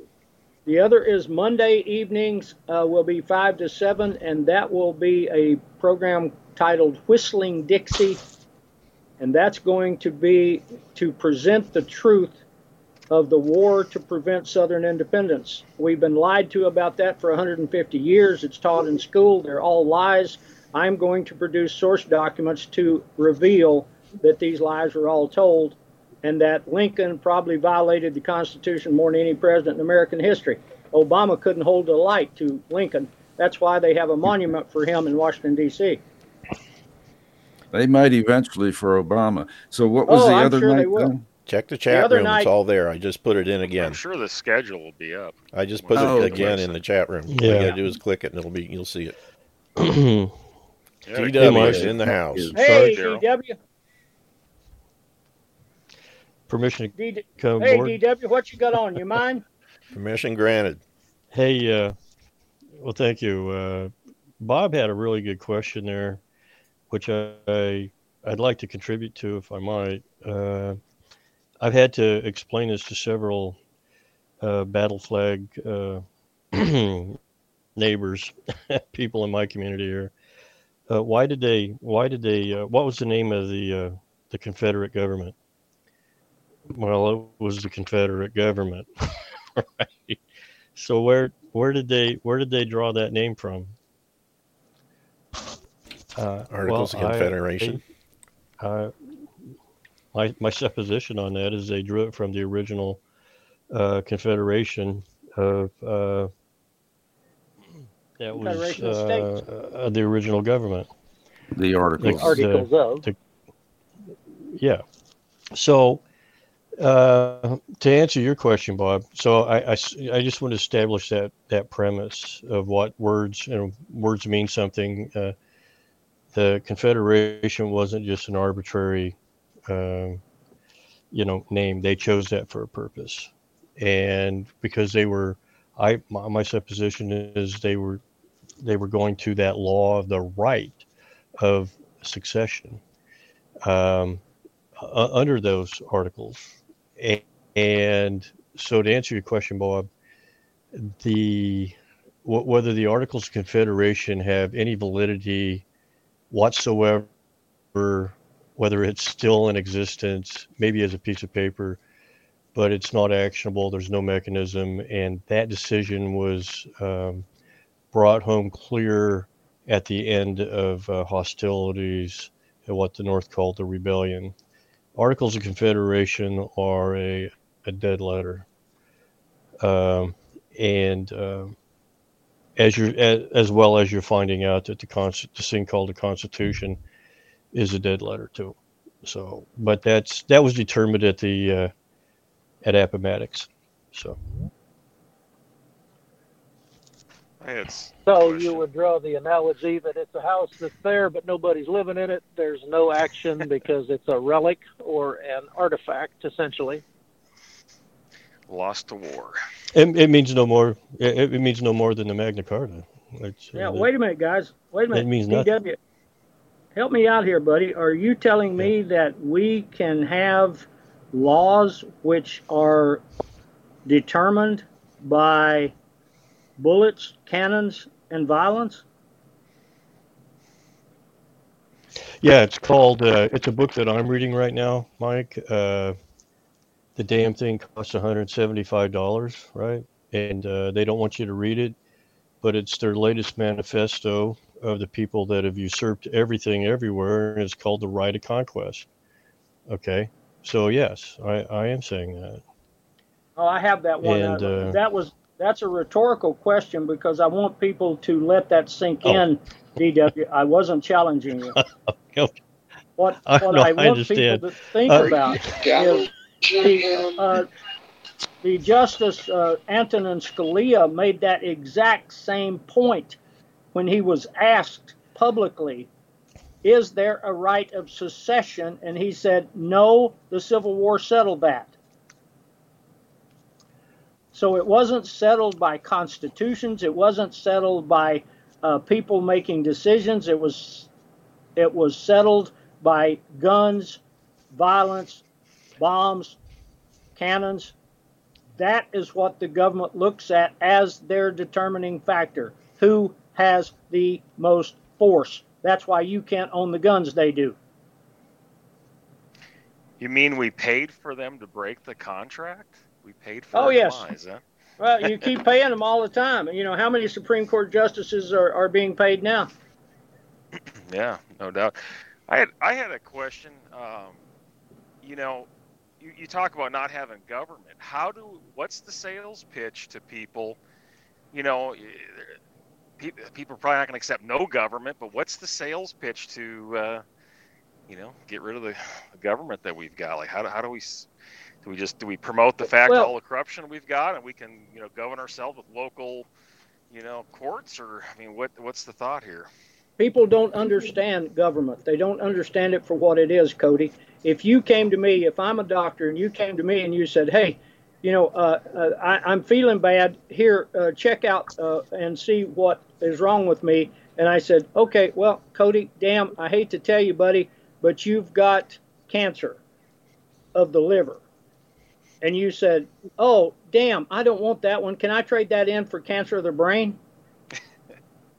That's the logic that people are talking about. Well, I understand that, but what is the sales pitch? What is the counter propaganda? You got to start building in the same way we've been brainwashed. We got to have, counter brainwashing. So what do what do we impress upon people in conversation and on programs to get them? How do we impress upon the younger people? What you have to impress on people is that the government is not their daddy, that they are in fact children of God, and most people simply will not accept that. They are not in favor of it. They want somebody to be their benefactor. Until you change the hearts of the people, it doesn't matter what you can't make them want that. Well, COVID has changed some of that. From somewhere else. COVID has changed some of that, especially the young people. Go ahead, Daryl. Well, I would pose it. I would pose it in a question. Questions usually work better. So give them a choice. Do you want government, or do you want freedom and liberty? I would give them that choice. Keep it simple. We're not dealing with. You have to address this in the context of the audience you're talking about. Don't get too sophisticated, don't it? Do you want freedom and liberty, or do you want government? Because these are absolutely foundationally diametrically opposed opposites. Freedom and liberty are diametrically opposite to government. So you have to pick and choose. Which one do you want? Daryl, I'm chuckling because I can imagine a Mark Dice interview where he asks them that, and they say, yes, we want freedom and liberty, and the government should give it to us. Well, yeah, there's a reason why I love you, Probity. That's one of them right there. So then I have a question, Cody, for you, and there's a great group of people on here right now, and so that was actually the reason I called, is because this is such a great resource of people and thinkers and researchers and who people are pursuing the truth. And that's why they listen to Mike and Sarge and these things. Is if you would do me this favor from an open source intelligence sourcing, and I don't even want you to answer the question now, but if everybody here who wants to participate for a later date on a show, take a piece of paper, draw a line down the center. On one side, write liberty, on the other side, write freedom, and then distinguishing the two, and then take a couple weeks and figure those out. What do those mean to you, and what are the references and sources that clearly define those words? Because we can't talk about liberty and freedom in the abstract, because if we do, it becomes subjective reality, which is Marxism. So we have to have examples of what freedom and liberty are from any sources and what this means. Because I really want to do a show on this someday, freedom and liberty. Yeah, I don't think people really understand. When you can't define what those things are clearly and succinctly, you don't stand any chance of dissuading people from the idea of government. Not a chance. You have to be able to state those clearly, succinctly, and objectively, and most people can't do it. Can't do it. Let me see if I have it right. Liberty is something the captain gives to the sailors to go ashore, whereas freedom is you can leave the boat anytime you want. That's one definition, but you got to be careful with that. Yeah. Roger, because liberty is mentioned 25 times. That word liberty has many, many more definitions and context. So that is a segue that some people use to take away from the power of rightful righteous liberty.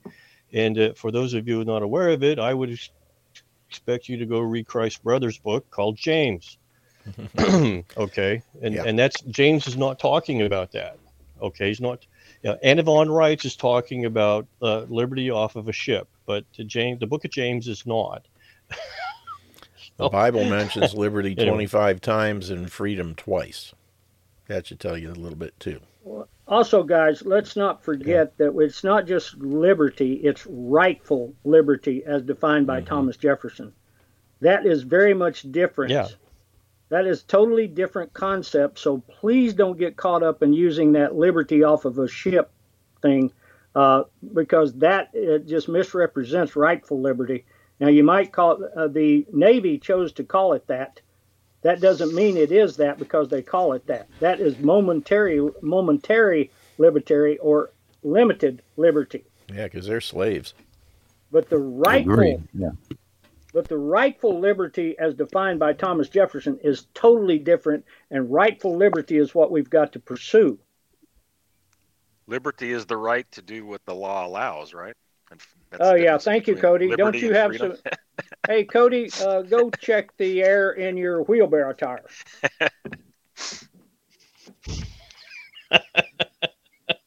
Well, I like to go back to the word exousia, or exousia, depending on how you want to pronounce it, which is the word that defines Romans 13, that modern thinkers, scholars, wags have decided means freedom to worship your government. We're supposed to obey them, as opposed to the liberty to choose. And I would invite all of you, if you're not familiar with that word, to go back and do a little research on it, pursuant to Romans 13, because it pretty much blows this whole idea of the government being something that we need to bow down to completely out of the water. And it has been subverted so completely that most people really and truly, and they're convicted of the idea that the government is in charge. Thus, 501c3 churches shut down when we had a sniffle. Just the term. And I haven't been back. Americanus. Haven't been back. Well, guys, let's look at the actual definition here.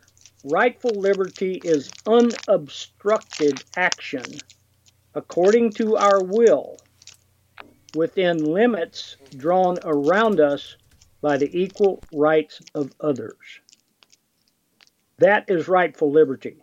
A person has a right to do whatever they want to do, as long as it doesn't infringe on someone else's rights to do the same thing. As my grandfather used to tell me, boy, your rights end at my nose. And what Michael just defined there with that statement is what is founded in, that's a natural law. That's natural law. That's the law of non-aggression. nobody has the right to break the natural law in order to fulfill the law, or their law. So, well, and then let's look at the rest of that Jefferson quote, because here is the brilliance. And the rest of that Jefferson quote says, "I do not add within the limits of law, because law is often but the tyrant's will, and always so when it violates the rights of the individual," unquote. That's probably some of the most important writing, in my opinion, from the founding era, was Jefferson and Rightful Liberty.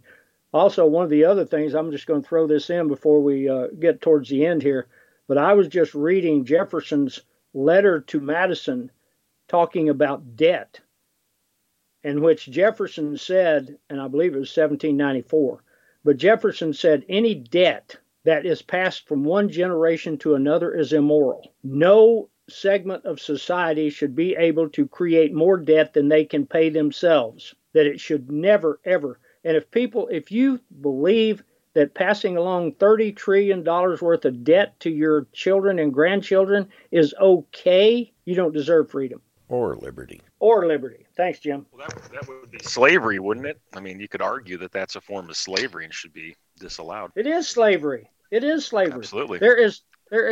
What is the difference between physical slavery and fiscal slavery?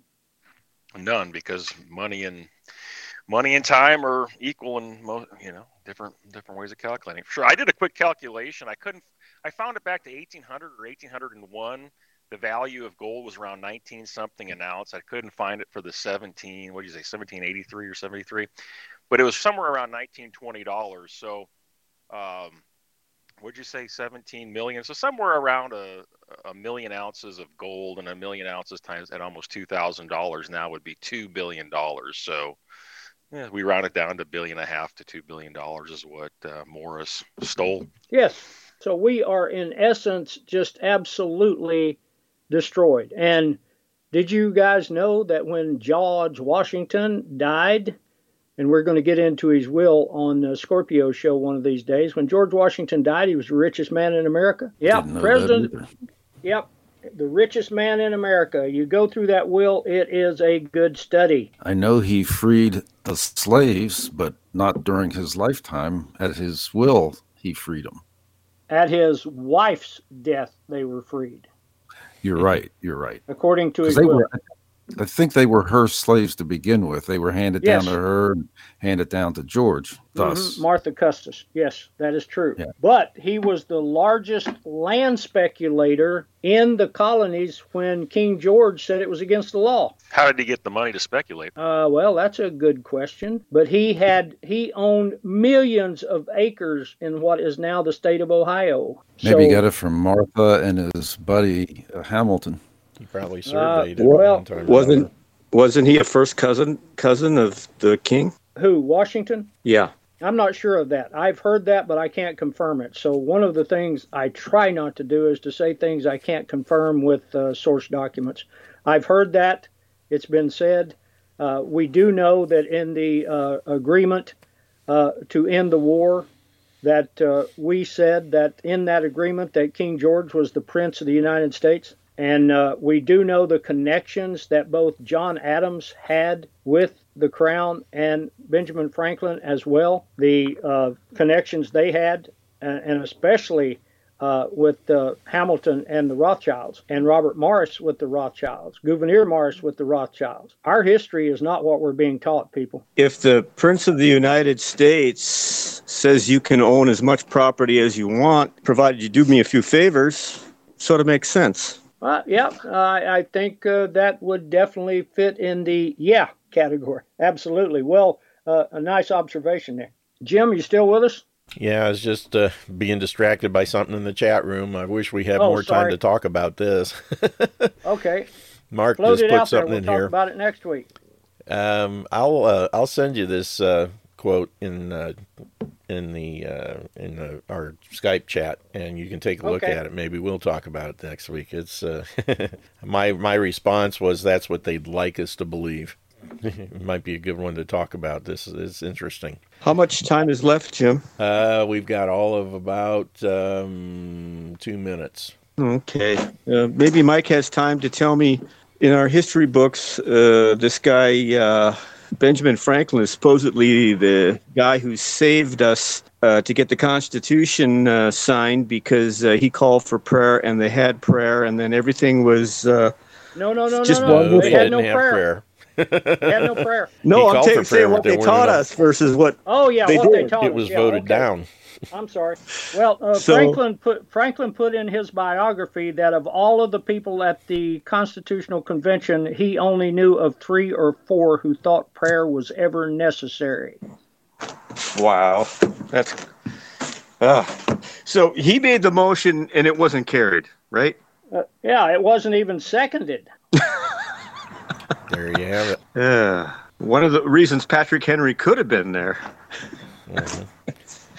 That's the short-sighted history. You know, they hear this thing where, oh yeah, Ben Franklin asked for prayer, and they leave it at that, like we were some great bunch of people, but they don't go far enough. And as Paul Harvey said, you left out the rest of the story.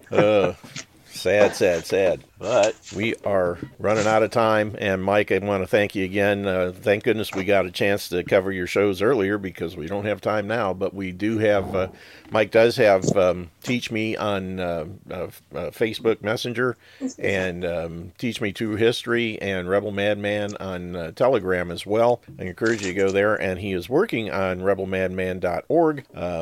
It's work in progress. So we are out of time. Woo. And we'll be back again live on Monday, excuse me. Everybody take care. Thanks again, Mike. Thanks, Robert, for hooking us up. And thanks for everybody else for being here. Y'all have a wonderful weekend. Take care of your bodies because it's the only place you have to live. And we will see you all next week. God bless.